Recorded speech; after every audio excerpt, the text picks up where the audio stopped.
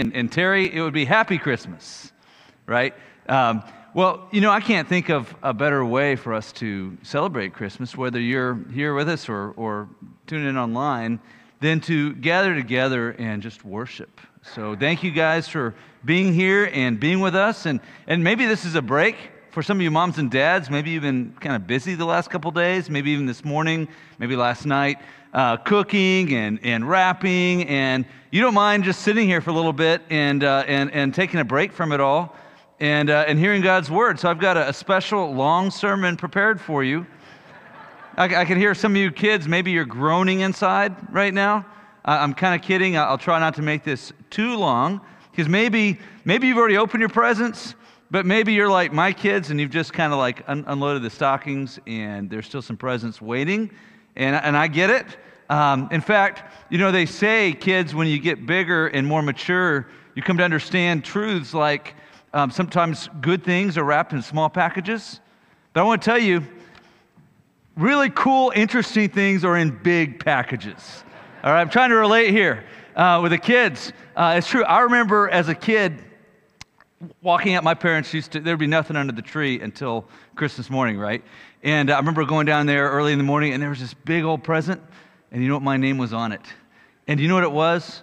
It was the Guns of Navarone. Okay, I was in Army Men, and it was the coolest ever, mountain with 3 levels, and you could put your Army Men all over the place and had cannons, and I spent hours creating battles, the Americans and the Germans. It was awesome.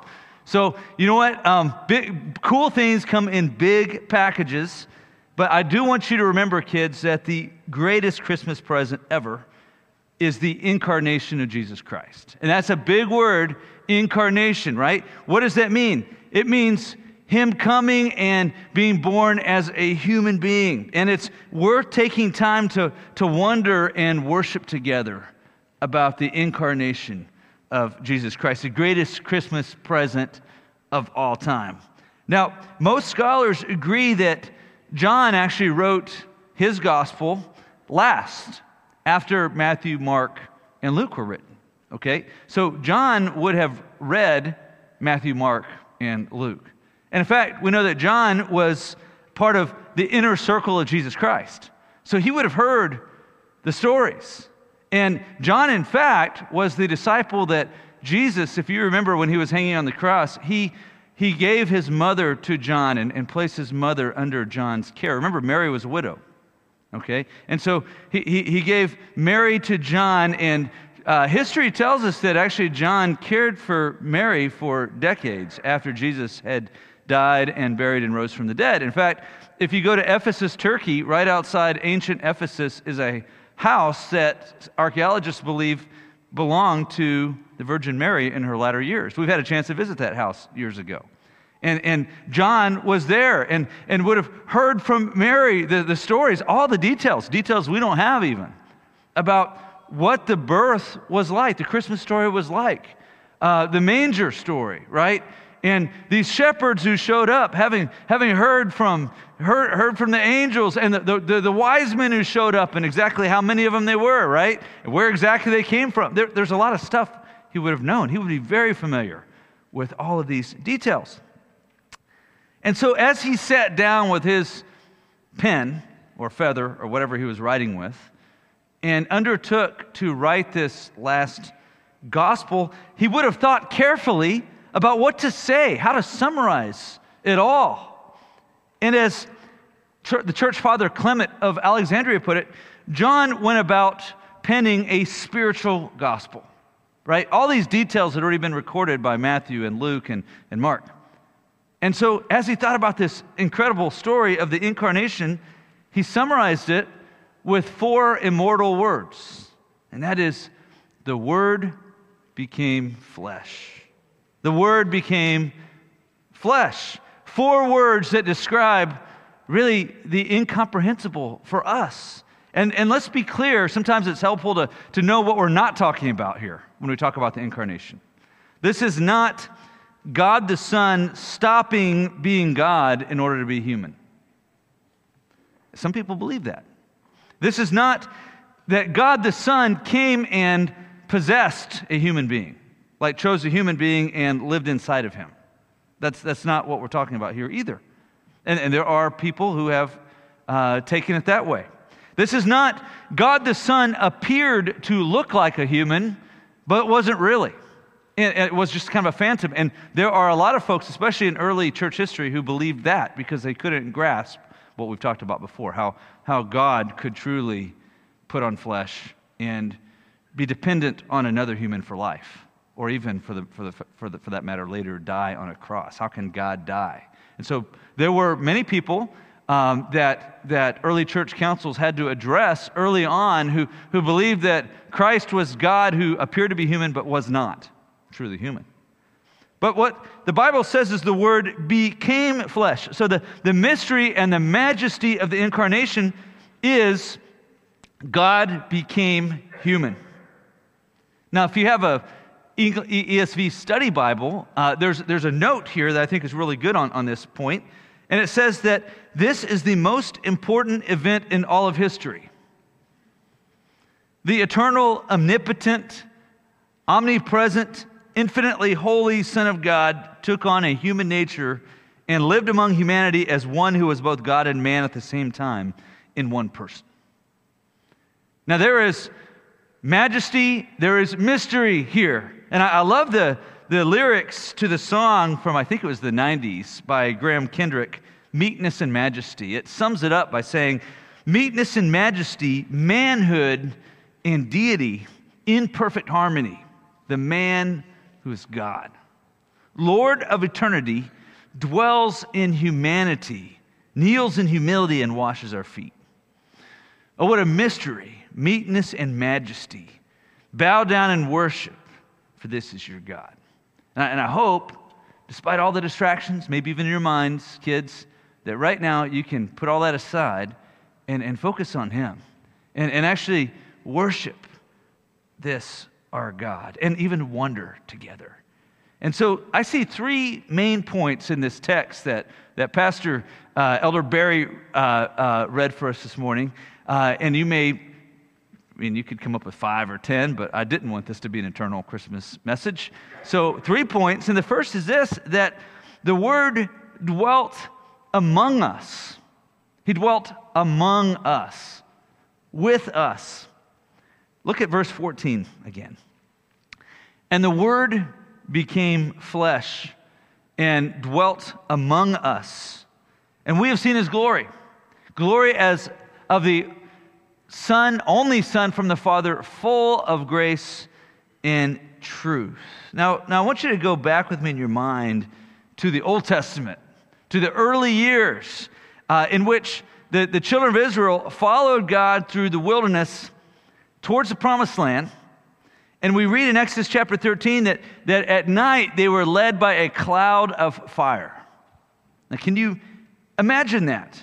The cloud of fire, looking up, and I'm sure that there was a sense of comfort, clear direction. It was very clear that God's presence was there, near them. Probably also a little bit fearful. That's a cloud of fire. That thing came too close, what would happen? We'd be consumed, right? But there was a sense in which they could see God was leading them. And then when it came time to camp, the cloud would stop, fire by night, cloud during the day, and it would stop, and they would set up this tent that they called the tabernacle. And what that tent represented was God's presence living with them right in the middle of the camp. But remember, they also understood very well that God was incredibly holy. So God was in their camp, but there was still some distance. And if you remember, there were some separation. There were actually walls, fabric walls of separation with that tent. Right? There was an outer court, and then there was the inner temple that only the Levites could go into, and then there was a Holy of Holies where the ark would actually be camped. And the concept was God was living there in the Holy of Holies. And only on one day a year could the high priest go in there. Right? And if you messed around, you got it wrong, it was immediate death. And so there was God in the camp, and yet access was very restricted.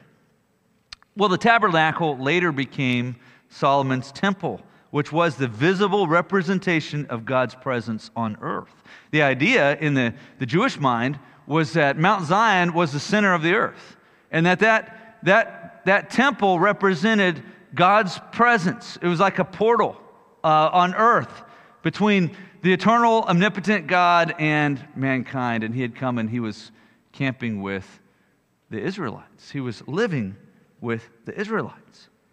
And so all of this is in John's mind here in verse 14, in which he writes those 4 words, and then he says, the Word dwelt. The Greek word here is eskonesin, which means actually literally tabernacle. It's only used once in this way in the entire New Testament. And it literally means he camped, he tented among us. So this is a reference to the tabernacle, God living with his people. And now the Word has become flesh and is tabernacling. He is camping. He is living with us. And then John writes, and we have seen his glory as of the only, and that word only means like the unique or the one and only, the greatest Christmas present ever here. Son from the Father. Now, John's talking about glory. Remember that John was one of the few who witnessed the transfiguration of Jesus, which was his glory being unwrapped, right? Jesus, the Word, took on flesh. And so by tenting himself, by clothing himself in humanity, God's glory was not fully revealed. And yet in that moment, that present was unwrapped just a bit so that the disciples on that mountain beheld his glory. And we read in Luke chapter 9, verse 28, now about 8 days after these sayings, he took with him Peter and John and James. They went up on the mountain to pray, and as he was praying, the appearance of his face was altered, and his clothing became dazzling white.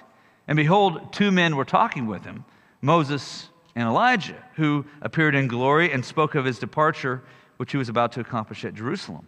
And if you remember, Peter saw all this and he bumbled a little bit. And then we read in verse 34, as Peter was saying these things, a cloud came and overshadowed them, and they were afraid as they entered the cloud. And a voice came out of the cloud saying, this is my son, my chosen one. Listen to him. So I think John was remembering that experience when he wrote these words. But not only that experience on the mountain of this transfiguration, but he was remembering just this concept of every day spending time with Jesus, seeing the glory of God revealed in the way that Jesus lived every day and the way that Jesus responded to the pressures of life. John writes, full of grace and truth. We beheld his glory, full of grace and truth. Grace and truth in perfect balance with one another. Now let's think about that for a moment. Is it easy to hold grace and truth in balance? It's not, right? I mean, our culture wants to say, well, grace means that all paths lead to the sea, right? But that's not truth, or all streams lead to the sea, right? It doesn't matter. As long as people are sincere in whatever they believe, they'll end up in heaven. They're all going to be okay. But that's a violation of the truth of the gospel, right? But then there are those of us who believe in truth, but sometimes we like to go around and bash people on the head without grace. Graceless truth is ugly, right? It can be ugly. And sometimes Christians can be ugly out there in the world using the Bible for their own personal power, maybe, to try to gain power over other people. And so they may use Scripture and abuse Scripture to bash people on the head. And there may be some truth without grace. But Jesus Christ revealed God's glory, grace and truth in perfect balance. And in verse 15, we see this parenthetical expression or a sentence. In the ESV, it's all in parentheses. But he says, John bore witness about him and cried out, this was he of whom I said, he who comes after me ranks before me because he was before me. Now, this isn't John, the disciple of Jesus now, who's writing this gospel. This is John the baptizer, right? The crazy John guy, right? The prophet. And he was actually, even though he's written about in the New Testament, he was really the last of the Old Testament prophets. He came in the spirit of Elijah. He was a wild man eating locusts, right? A spectacle. People would go out and just listen to him because He was just crazy looking, right? Living out there in the wilderness. And yet he had things to say pointing to the Messiah, as all of the Old Testament prophets had. And here, what he does is he points to Jesus and he says, he has come. This is it, the Lamb of God who takes away the sins of the world. He who comes after me ranks before me because he was before me. In other words, my significance, John the Baptizer says, is to point to Christ. And now that he's come, don't look at me, look at him. That's what he told his disciples. He was before me. But how can John actually say that? Because we know that John was actually the cousin of Jesus, and he was actually, in terms of timelines, he was born in this world before Jesus was born. So how was Jesus before John? Well, before Jesus was born as a human, Jesus, God the Son, dwelt in eternity past with God the Father and with God the Holy Spirit. Remember the words that John penned and opened his gospel with in verses 1 and 2. In the beginning was the Word, and the Word was with God, and the Word was God. He was in the beginning with God. So let's think now about the bigness and the humility of God that we see here in this Christmas story. Here you have the creator of the stars and the universe, the known and unknown worlds, being born as a baby in a backwater. Paul described this humility of Christ's incarnation in Philippians chapter 2, verse 6, when he wrote, who, though he was in the form of God, did not count equality with God a thing to be grasped or hanging on to, but he emptied himself by taking the form of a servant, being born in the likeness of men. Now, he did not empty himself of his godhood, of his divine nature. What he emptied himself was of his divine prerogative, by not losing his glory, but by clothing his glory within humanity. And so, being found in human form, he humbled himself by becoming obedient to the point of death, even death on a cross. And I frankly still, even with the depravity of mankind, cannot think of a more humbling way to die than the way the Romans used to crucify people. Pastor Matt Carter wrote, "The incarnation is amazing because of why God became man, so that he could die for our sin. He renounced the glory due him, becoming poor, so that through his poverty we might become rich." Have you thought about that? He became poor so that through his poverty, as a poor man, as even a homeless itinerant teacher in a backwater, in a time and historical space in which life was really, really hard. Every day would have been really hard, okay? That's what he chose to enter into, to get the human experience and to offer himself as a sacrifice for us. He became poor so that we might have eternal life, so we might become rich. Do you believe that this morning? Is your mind on that this morning? I hope so. I hope so. We read, and Luke summarizes all of this in one verse, in verse 7, by saying, "And she gave birth," that's Mary, "to her firstborn son, and wrapped him in swaddling clothes," which were like rags, "and laid him in a manger," which you can imagine the smells and the objects all around that manger in that day, in that time, because there was no place for them in the inn. Born outside, in a homeless state, in poverty. Well, the Word became flesh and dwelt among us. And our second point this morning is that the Word gives us grace. The Word gives us grace. Verses 16 and 17. Now, grace is an important theme here in this paragraph that we're looking at this morning. The word grace itself is used 4 times.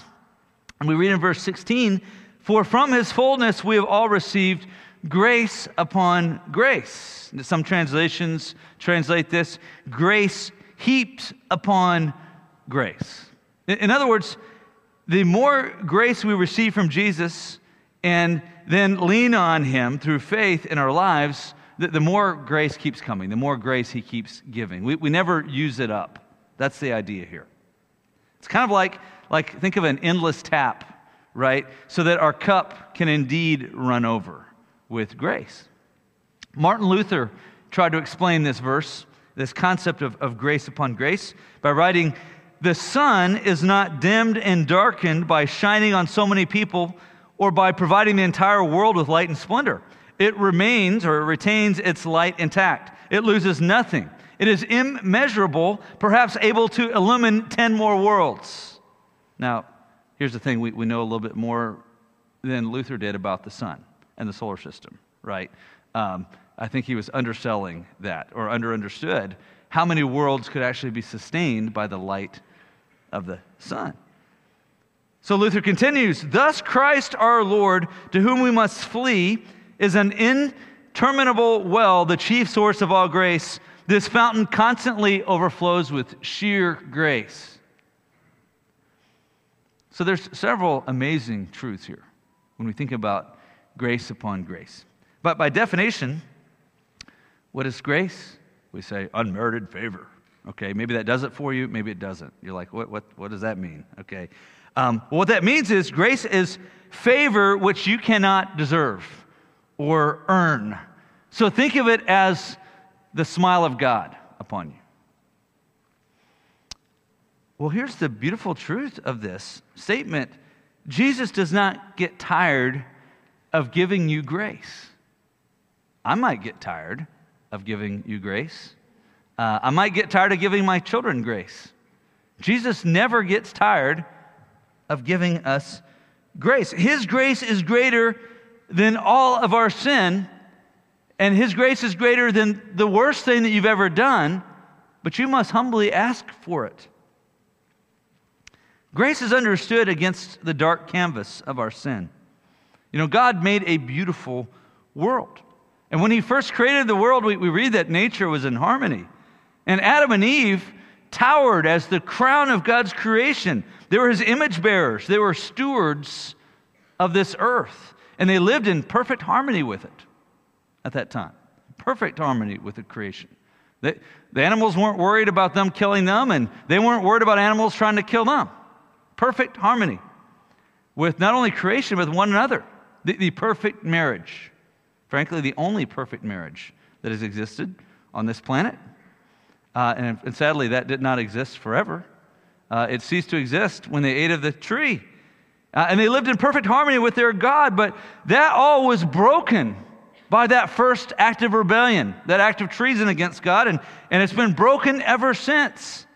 But the beauty of the Christmas story is that against that dark canvas, God came into our brokenness to save and to heal us by becoming one of us. And so that's the beauty of the words of the gospel that Jesus shared with Nicodemus in John 3:16, that for God so loved the world that He gave His only Son, that whoever believes in Him should not perish, but have eternal life. One preacher wrote, if we just say, God, I want that grace. I want to yield to you. I want to turn around and throw myself completely on you, that the pitcher of grace will be poured out on our lives. When I think of the concept of grace, I think of the story of John Newton. And you know the song, Amazing Grace. I mean, it's a powerful song that we sing today. It's transformed cultures. Maybe you've been to Scotland before. I remember visiting the tattoo in Edinburgh, where you have this, and not like a thing on your shoulder, but actually the military tattoo, hundreds of bagpipers all walking out of the castle there in Edinburgh.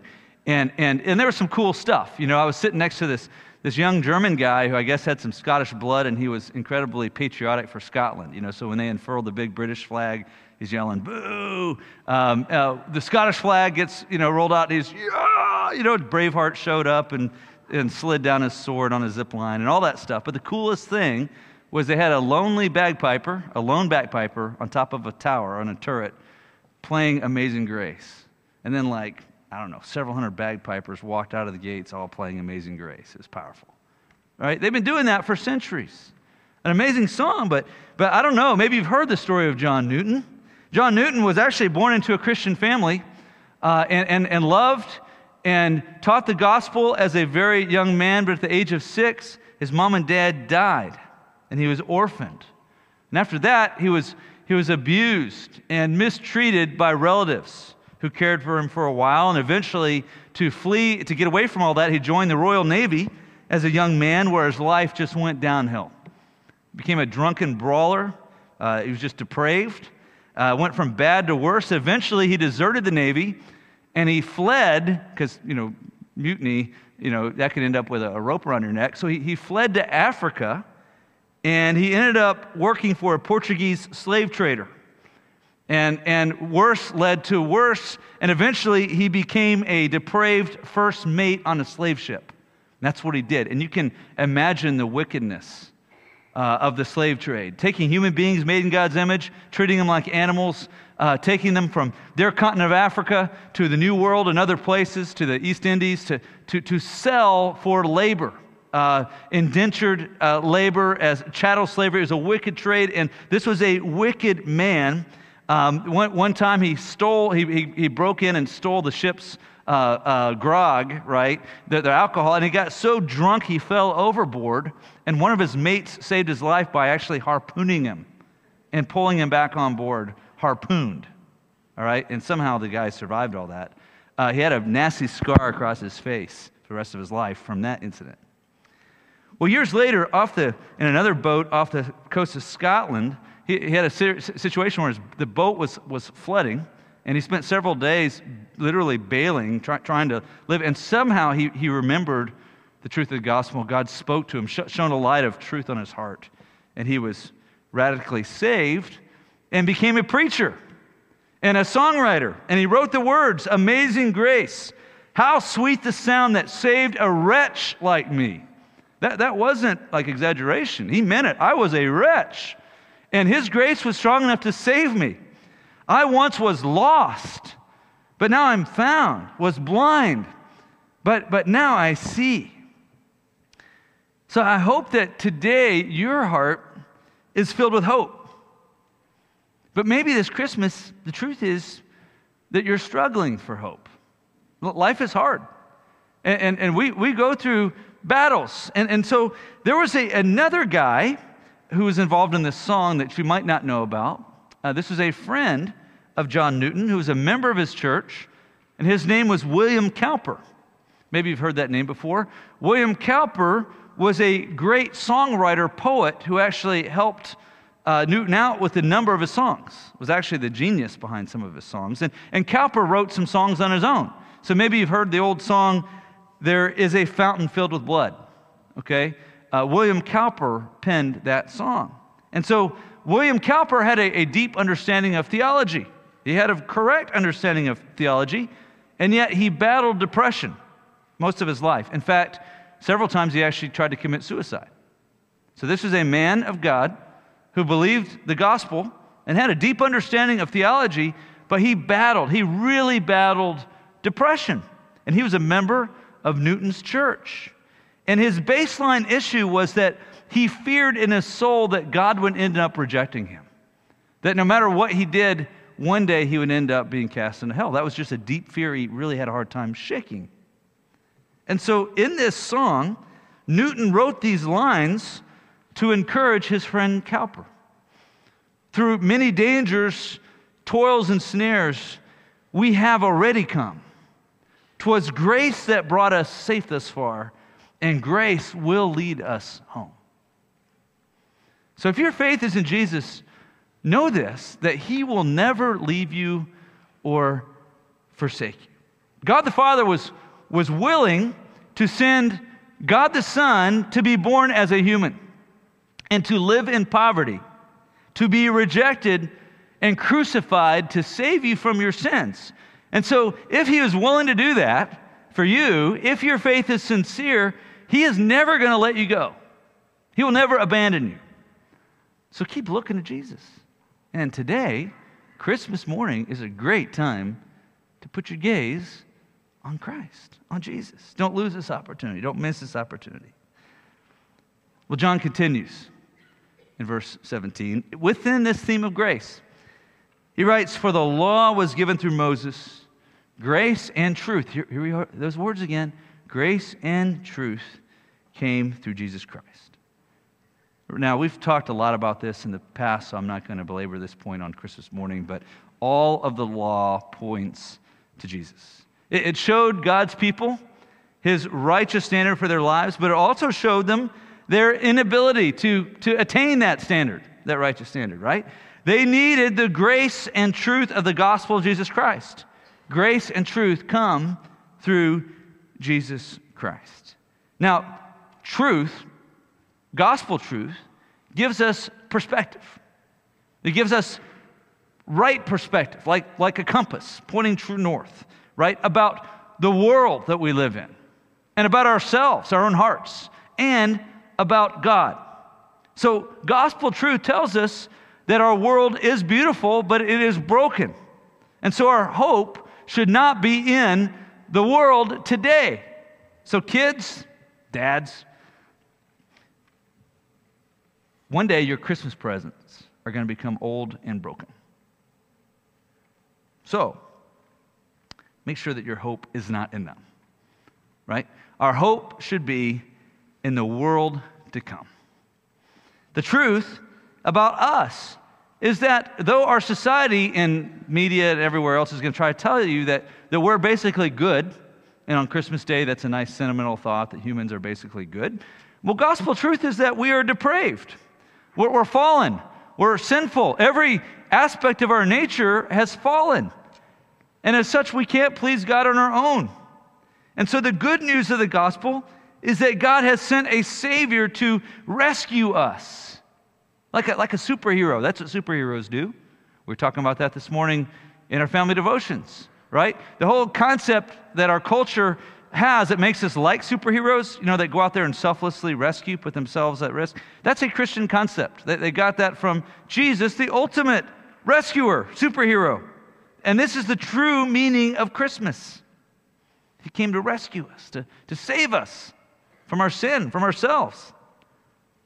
Well, what is truth? Jesus himself is the truth. He is the compass that points true north. Jesus said in John 14:6, "I am the way, the truth, and the life." He told Pilate in John 18, "Everyone who is of the truth listens to my voice." So I hope that today you will listen to the voice of our Savior. Grace and truth come through Jesus Christ. What a gift. Don't separate grace and truth in your own life. Losing either is disastrous. Well, the Word dwelt among us. The Word gives us grace and truth. And our final point this morning is the Word made God known to us. The Word made God known to us. Verse 18 says, "No one has ever seen God. The only God who is at the Father's side, He has made Him known." So God revealed Himself in the Old Testament to people, but none of these people that God revealed Himself to, whether it was the cloud of fire or Moses, right? He's the closest. He was buried in the cleft of a rock, of a mountain, and God allowed the backside of His glory to pass by. And you remember He came out with just a radiating, shining face, but even there, He didn't have a complete revelation. Nobody fully saw God. And notice here that where it says the only God who is at the Father's side is a clear reference to Jesus. The Word was God. Jesus Christ is God Himself, God the Son. But now He reveals the heart of God the Father to us. Now Jesus said that to His disciples. In John 14:9, He said, "Whoever has seen me has seen the Father." Now you might hear things like that and you might think, well, I don't have the advantage that John and his gang had of seeing Jesus and walking next to Him and actually hearing His teaching, being taught by Him. Well, yes, you do. Read the Bible. Read the Word. Jesus not only showed His disciples what the Father was like, He told them. And the most important parts of His teaching that that God intended for us to get were written down by his disciples. So we have these words in the Bible, and he has shared them with us. And so Jesus shared with you and with me that the heart of the Father in stories like that of the prodigal in Luke chapter 15. Maybe you remember that story, where you had a father with two sons, and the younger son rejected and dishonored his father and said, "Give me my inheritance now." And you get your inheritance after your father dies, right? And especially in that culture, what he was saying to him was, "I dishonor you. You're dead to me. I don't care about you. I just want my money." And sometimes the worst thing we can get is what we ask for. And that's what this young man got, right? He got a big old present of money, and he runs off to a faraway land, and he squanders it on reckless, sinful living. And eventually he became impoverished. He came to the end of himself, and he decided to go home and ask forgiveness and to say to his dad, "I've sinned against heaven and against you. I'm no longer worthy of being a son. Make me your servant," right? At least there'll be a roof over my head and something to eat. And we read in Luke 15:20 that here's how the father responded. And Jesus is telling us this story to tell us about the heart of God the Father. "And he arose and he came to his father, but while he was still a long way off, his father saw him and felt compassion and ran and embraced him and kissed him. And the son said to him," these words that he'd rehearsed, "Father, I have sinned against heaven, and before you I am no longer worthy to be called your son." And before he could ask for servanthood, we read, "But the father said to his servants, bring quickly the best robe and put it on him, and put a ring on his hand, and shoes on his feet, and bring the fatted calf and kill it, and let us eat and celebrate. For this my son was dead and is alive again. He was lost and is found." And they began to celebrate. That's the heart of God the Father that Jesus revealed to us. Well, back in the Old Testament, God revealed himself to his people through that tabernacle and through that cloud of fire, which theologian Wayne Grudem calls the visible manifestation of the excellence of God's character. But now, at Christmas, the presence of God was shown to us in a human, in a baby who grew up to be a man and walked with us. So when Mary looked at her baby and into his eyes, she was looking into the eyes of God. His disciples could lean up against him and hear his heartbeat. Colossians 2:9 says, "For in him," Jesus, "the whole fullness of deity dwells bodily." Well, there's a lot to be excited about this Christmas. Kids, I'm not a preacher who wants to ruin your day or put down all of the festivities. I hope you have an awesome time with your family. Family gatherings are beautiful. Gift giving can be a beautiful thing as long as we don't let greed take over, right? A special meal together is something that we should look forward to. Heaven is often described to us in those terms. But there is nothing more worthy of your excitement today than the gift of knowing God, the Father, through personal faith in his Son, our Lord Jesus Christ. And so I hope that you will remember him this Christmas. Kids, your greatest Christmas gift today is not the biggest present or the littlest present under that tree. It's a Savior, Jesus. And so the words of this prophecy that are recounted in Matthew 1:23, I pray will be true for you. "Behold, the virgin shall conceive and bear a son, and they shall call his name Emmanuel," which means God with us. Let's pray together. We thank you, Father, that you did not just blow us all up or allow us to spin as a globe in our brokenness and depravity, but you sent your Son, Jesus, to become one of us, to walk among us, to bring us grace, ultimately the grace of salvation, the grace of having our sins forgiven, having a new heart such that we could relate with you, and to reveal you to us. Help us to treasure you in our hearts this Christmas. Help us treasure you with our time. Lord, help us treasure you with our thoughts and with our words. And I pray this in Christ's name. Amen.